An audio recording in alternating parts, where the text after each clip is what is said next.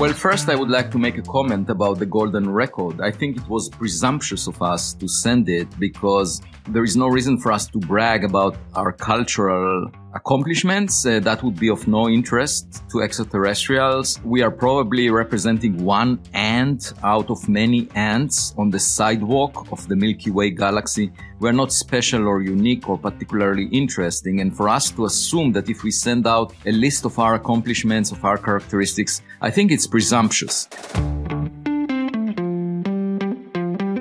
Hello, space enthusiast. You're now listening to Space Forward Podcast. In this show, we explore with leading space scientists, experts, and professionals about why and how humanity can achieve a multiplanetary presence within our lifetime. I'm Hussein Bukhari, your host. Tune in now for finding intelligent life in the cosmos with Professor Avi Loeb. Recently, Richard Branson and Jeff Bezos used their wealth to lift their body by 1% of the Earth radius. And they were very proud of that accomplishment. But the size of the observable universe is 10 to the power 19. And if you think about space, showing off is an oxymoron. You cannot show off by lifting your body by 1% of the Earth radius when the observable universe is 10 to the power 19. In this episode, we talk to Avi about what he thinks we might find in the observable universe. Will it be biosignatures that will reveal extraterrestrial life? Or technosignatures, evidence of a past or present alien technology? I'd like to welcome Kelly Kowalski, an International Space University Fellow alumni. She'll be joining myself, Matthias Frenzel, and Benjamin Shapiro as we move forward with Space Forward. Booyah! Kelly, nice to have you with us. Thanks for having me, guys. And I'm super excited to talk to him, your next guest, Avi Loeb, the Harvard professor who says we might have actually had a UFO shoot through our solar system. It's something interstellar, definitely. An interstellar object of unknown origin. But how the heck do you say it? It's Oumuamua. It's a Hawaiian word, actually. It's called message from afar. I heard scout was another word that was used. It could have been. I mean, Avi mentioned it to me the first time, and I was like, is it really, though? Well, why don't you tell our listeners what Avi is all about? What is his background? What is his credentials? Because it's kind of crazy that he talks about UFOs or UAPs or interstellar visitors, and we might put off some of our listeners. Yeah, so he's actually a theoretical physicist, astronomer, and Frank B. Baird Jr. Professor of Science at Harvard University. He directs the Black Hole Initiative and the Institute of Theory and Computation there. He's also a member of the President's Council for Advisors on Science and Technology, chairs the Advisory Committee for Breakthrough Starshot Initiative, and he's on the board of Physics and Astronomy of the National Academies. And guess what? He's authored over 700 scientific papers. And a lot of popular science books, like the one I'm reading right now, Extraterrestrial, the First Sign of Intelligent Life Beyond Earth. You know, I read that one, or actually I listened to it. It was phenomenal, actually. And he's also done a recent academic textbook, Life in the Cosmos, from Biosignatures to Technosignatures. Okay, so as I understand it, biosignatures are those chemical markers that scientists look for to theorize that maybe an exoplanet could harbor life. Yeah, at least life as we know it. Right. And technosignatures, these are potential markers of technology perhaps made by some kind of intelligent life form. And real scientists are really looking not for some kind of Hollywood YouTube UFO phenomena, but real signs of potential alien life elsewhere in the cosmos. Oh yeah, you definitely got it there. So get ready, because we're going forward in space with Professor Avi Loeb.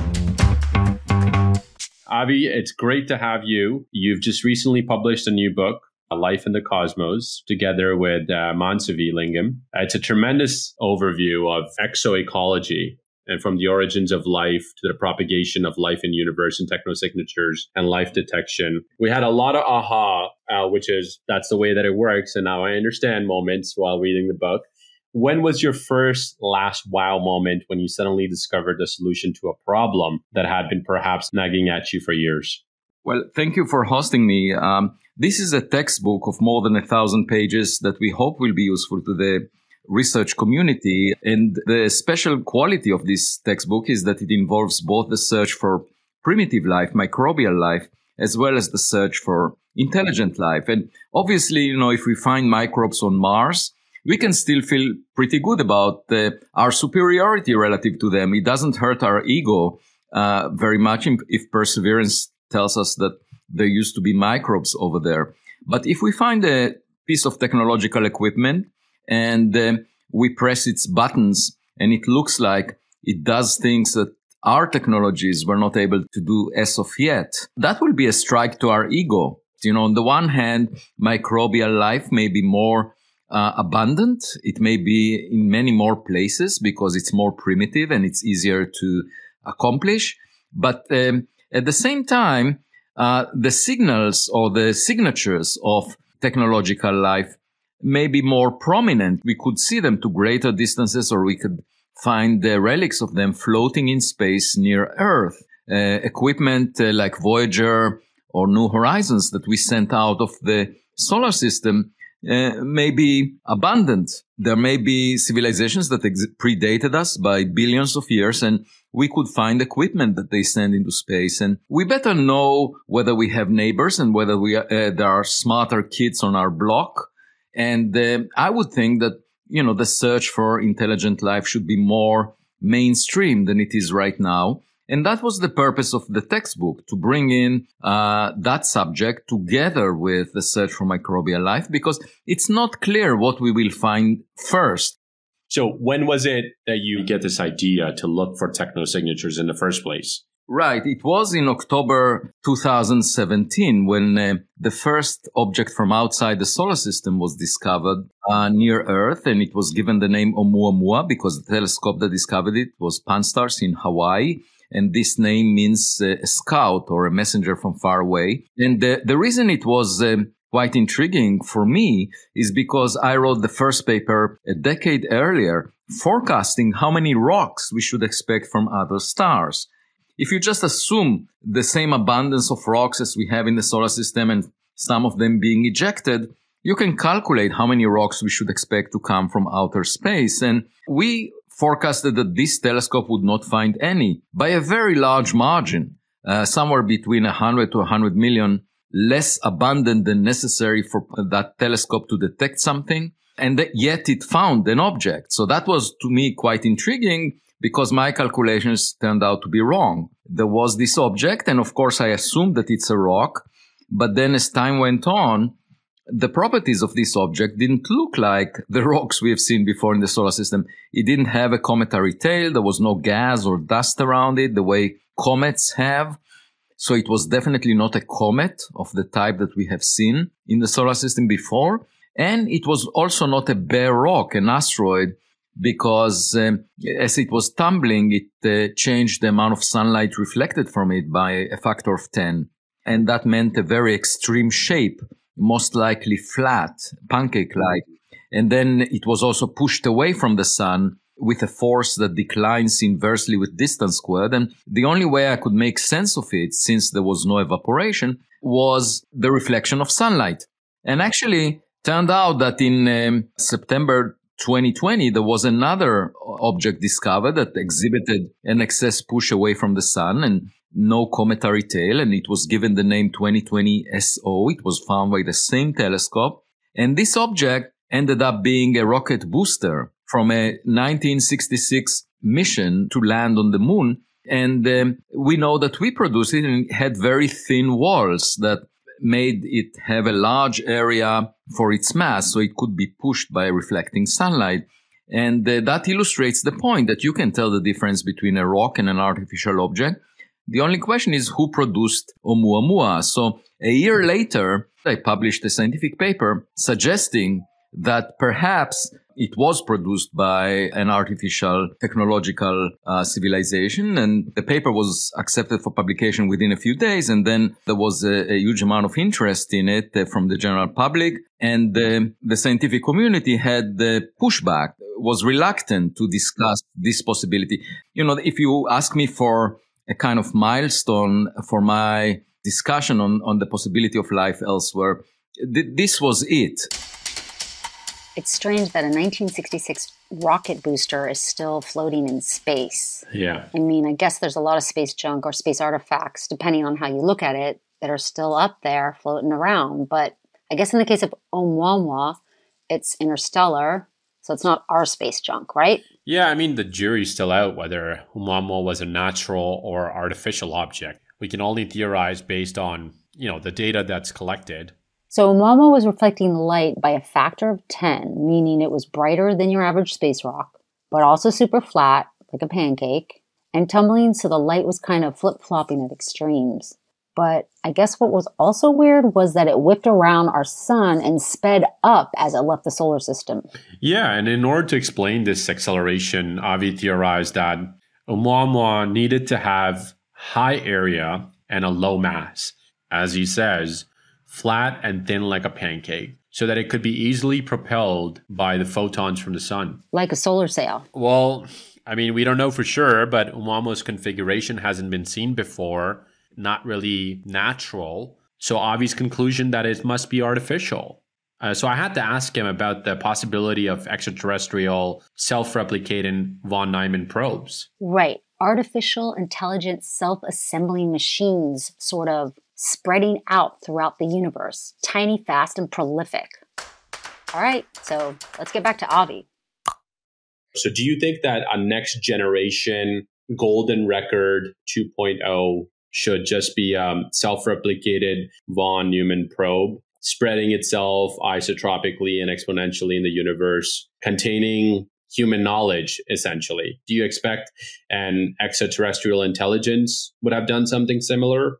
Well, first, I would like to make a comment about the golden record. I think it was presumptuous of us to send it because there is no reason for us to brag about our cultural accomplishments. That would be of no interest to extraterrestrials. We are probably representing one ant out of many ants on the sidewalk of the Milky Way galaxy. We're not special or unique or particularly interesting. And for us to assume that if we send out a list of our accomplishments, of our characteristics, anyone would be interested in checking this out, I think it's presumptuous. And let me give you another example where we are proud of an accomplishment that makes little sense. Recently, Richard Branson and Jeff Bezos used their wealth to lift their body by 1% of the Earth radius. That's basically what they did. 1% of the Earth radius. And they were very proud of that accomplishment. But the size of the observable universe is 10 to the power 19 bigger than the Earth radius. And if you think about space, showing off is an oxymoron. You cannot show off by lifting your body by 1% of the Earth radius when the observable universe is 10 to the power 19. Now, what can you be proud of? You can be proud of producing an AI system, an artificial intelligence system that is behaving like a kid. With your kids, you educate them, you provide them with a blueprint for life, and then you send them out to the world and they interact on their own. They learn from experience, just, in the context of AI systems, it's called machine learning. So they can learn from their experience. What is this blueprint of life that we're going to share, and who's created it? Yeah, so I think we could be very proud if we produce AI systems, we educate to do what we think is important. Like, for example, we can give them the DNA information of forms of life on Earth and ask them to reproduce what we find precious on Earth, like various forms of life, on other planets, so we can send them elsewhere. Now, it will take a long time for the journey. If you send them with a chemical rocket, it takes 1 million years to traverse 100 light years.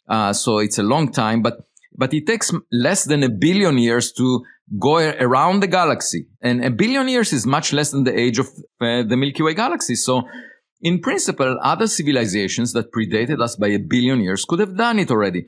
And my point is, we should be very proud of AI systems equipped with 3D printers being sent out as if they were our kids. I have no problem being proud of an AI system, just like I'm proud of my daughters if they perform well. And I would send them out. There is no reason to send humans to space, to interstellar travel, because they would not survive the journey. Everything you see in science fiction makes zero sense. For humans to be on a spaceship that travels between stars, that makes little sense, because within 1 year, the exposure to cosmic rays without the protection of the Earth magnetic field and atmosphere, just the exposure to cosmic rays would kill a substantial fraction of the cells in your brain. And Darwinian evolution did not select us to survive in space. It selected us to survive on the surface of the Earth. Yeah, but the Darwinian evolution didn't take into account that we would ever go into space. I mean, it wasn't even a precursor to that thought process. So can we fundamentally say the time of Darwinian evolution has ended and this is a new version? No, so that's exactly my point, that we arrived at the qualities we have through evolution on the surface of the Earth. And as a result, our qualities provide a good fit to those conditions. For example, our eyes are sensitive to visible light just because the sun emits visible light. If we were to live next to a star like Proxima Centauri, which is the nearest star to us, 4 light years away, it's a dwarf star. Most of the stars in the Milky Way galaxy are smaller than the sun. And that star has a surface temperature that is half of the surface temperature of the sun. So it emits mostly infrared light. And our eyes would be infrared eyes. They would be very different than the eyes we have. I actually asked students in my class if they know of any animal here on Earth that has eyes that are sensitive to the infrared. And one of them found a shrimp that has infrared eyes, and they look like ping pong balls connected with cords to the head of the shrimp. And frankly, this animal looks like an alien to me. So here's a question. Would you eat that shrimp because it looks like an alien to you? I'm very, very curious. But because it's a shrimp, but it also has the composition of what we define as, well, what we're currently defining as an alien. Well, I wouldn't eat that shrimp because I was raised on the Jewish tradition, and you don't eat shrimps. Okay. But putting that aside, the question of whether we speak or eat the aliens when we meet them, I think is completely secondary, because I think there is a very small likelihood that we will ever meet in the near future a biological creature that comes to visit us, because I think equipment survives the long journey between stars much better. So that's why I was talking about AI systems, because, you can build the electronics that will survive for 1 billion years and reach destinations where it could be even smarter than humans. AI systems are currently driving cars. Within 10 years, they will make medical decisions, life and death decisions for us. So I think we should be very proud of them, just like a smart kid. And why would we try to send something that was not designed for space travel, like humans or biological creatures? We will not do that. And for the same reason, other advanced technological civilizations would not do that. Or if they try to do that, these creatures would not survive the journey, because the journey is very long. So my point is, if we establish contact, it's most likely to be with equipment. And we should be ready for that. So here is another point, that if we meet AI systems of others, we might need our own AI systems to interpret the meaning or the intent of those AI systems, just like relying on your kids to tell you, to interpret for you content that you find on the internet, because the kids are more computer savvy. Okay, first off, I'm really not for eating alien meat, or any meat for that matter. Although it would be really cool to have artificially constructed meat and AI was the cook. We're probably more likely to bump into extraterrestrial AI cooks rather than shrimp looking like aliens. Okay, so maybe not biological aliens, and instead a message in a bottle? A message that we may or may not be able to decode. Either way, a message in a bottle, an alien artifact, I just see it as having a profound effect on humanity. Like, I guess when those Apollo astronauts snapped that photo of Earth and we learned just how fragile this planet is and perhaps how lonely we humans are in the universe. I think the question of whether we are alone and whether there is a smarter kid on the block is the most important question that science can address in terms of its implication for society, because, it will change our perception about our place in the universe and will change our theological beliefs and philosophical beliefs. It will also change our relations with each other because, if you look at human history, much of it was shaped by the desire of some humans to feel superior relative to other humans. Just look at the Second World War. 75 million people died, which is huge, even compared to the COVID pandemic right now. It was 3% of the world population that was killed in a single war that was motivated by the Nazi regime trying to feel superior relative to other people. And they killed 2/3 of the Jewish population in Europe, 6 million. The US had to invest $4 trillion in that war. And you ask yourself, is that a sign of intelligence? Probably not. So our civilization is marked with attempts of people to feel superior relative to each other and wasting a lot of resources on that task. But if we found another civilization far more advanced than we are, it will make our differences so small and meaningless that I hope people will come together because we are part of the human species. And we will perhaps try to understand how, what is their message? What do they think? And I very much hope that this would have a positive impact on our society. But at any event, there is no other question that is bigger than that. We know that roughly half the stars like the sun have a planet the size of the Earth, roughly at the same separation. This is from the latest data from the Kepler satellite. And given that information, if you arrange for similar circumstances under tens of billions of other planets within the Milky Way galaxy alone, you might as well get similar outcomes. And, most of the stars predated the sun by billions of years.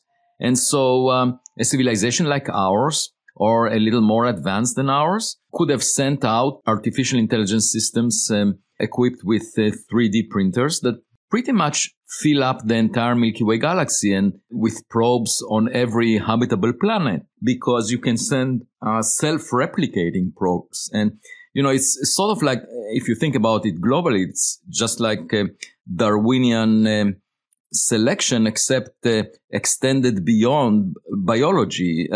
So systems that can travel across large interstellar distances, like AI systems, and survive for billions of years, are far more superior. They are the fittest to survive in the long term, much more so than humans or biological creatures. And in the long term, over billions of years, they might be the most abundant, if indeed they are produced by even one civilization that predated us.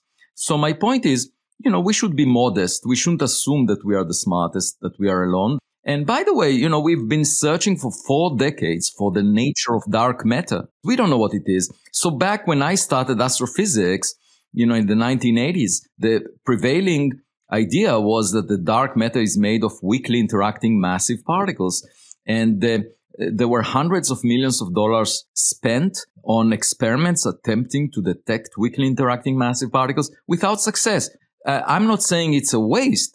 It was part of the mainstream. It still is. And I asked an experimentalist, how long will you continue searching in the dark for this type of particle? And he said, as long as I'm funded. There are all kinds of phrases. There is also the phrase that Carl Sagan, and people hang to it religiously, that Carl Sagan made, which is extraordinary claims require extraordinary evidence. Well, here is my point. They require evidence, not extraordinary evidence. Like, if you ask for the evidence to be extraordinary, and at the same time you are not funding the search for that evidence, then it's a self-fulfilling prophecy. You will never find it, which is pretty much the situation right now with the search for technological relics. It's not being funded. at a level that is 1,000 times smaller than the search for weakly interacting massive particles as a dark matter. And I ask you, why would weakly interacting massive particles be something that we believe in more strongly? I mean, after all, it was not found. I'm just saying it would be common sense to say we exist. Okay, let's look for things like us on planets that resemble our planet and things that were sent by civilizations like ours from other places. Why is that so difficult to accept? One thing that I am very curious about personally is, do you have a routine to self-reflect and minimize the confirmation bias that could be typically carried over throughout the years of research? Yeah, it's very simple. I don't subscribe to social media. It started when I married my wife. She asked me not to subscribe. I think she was worried about me making statements that I would later regret.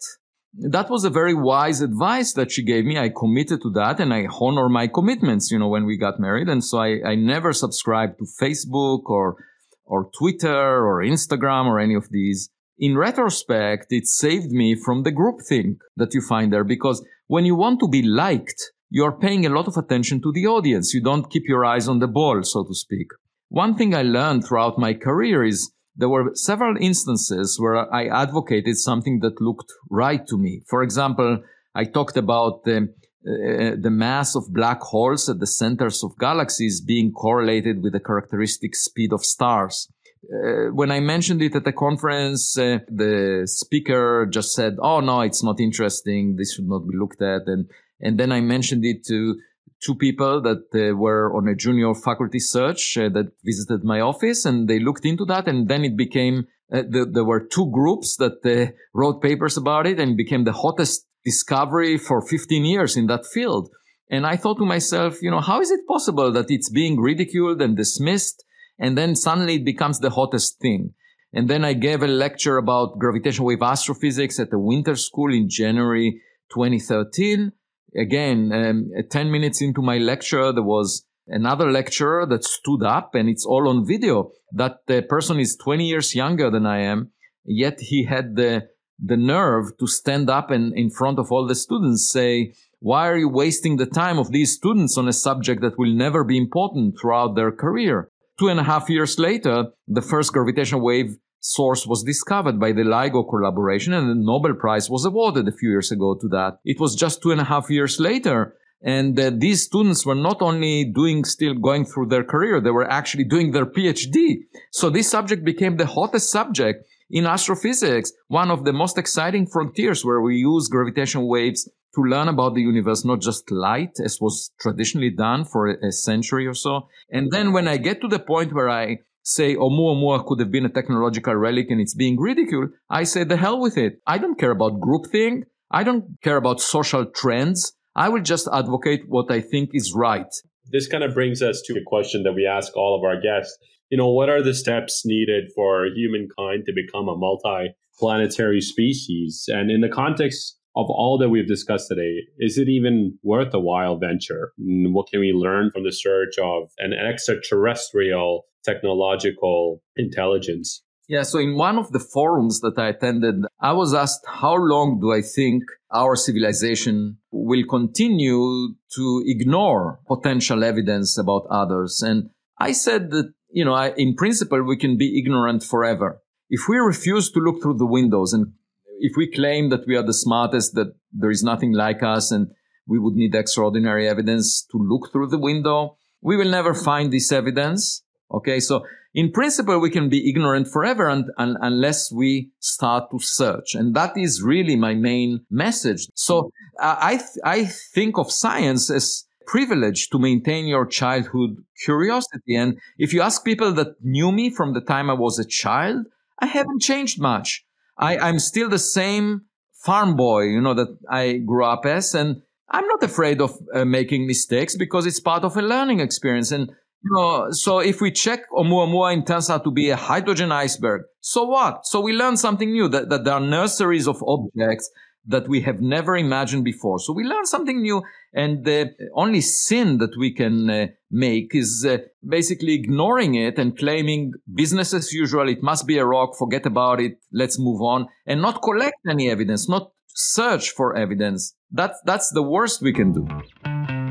So, Hussein, what do you think? Is it a worthy pursuit to search for intelligence beyond our solar system? I mean, we need to find out what we don't know. It's embedded in our DNA as human beings and explorers. So I believe this is the best way to do it. Yeah, I think the way technology is going and all the data we're collecting, we might be getting a little closer to actually finding something other than ourselves. Yep. So in our next episode, we continue our conversation with Avi Loeb, and things get more wild. Wild or not so wild, like the idea of sending our own space probes to our next door neighbor, the Alpha Centauri system. And we dig deeper into his latest project, the Galileo Project, taking the next step to refine the search for technosignatures. Can't wait. Me too. No, he's pronouncing the name correctly, so I should pronounce it Von Neumann. Neumann, human Neumann. Von Neumann. I say Von Neumann, you say Von Neumann. We say Von Human.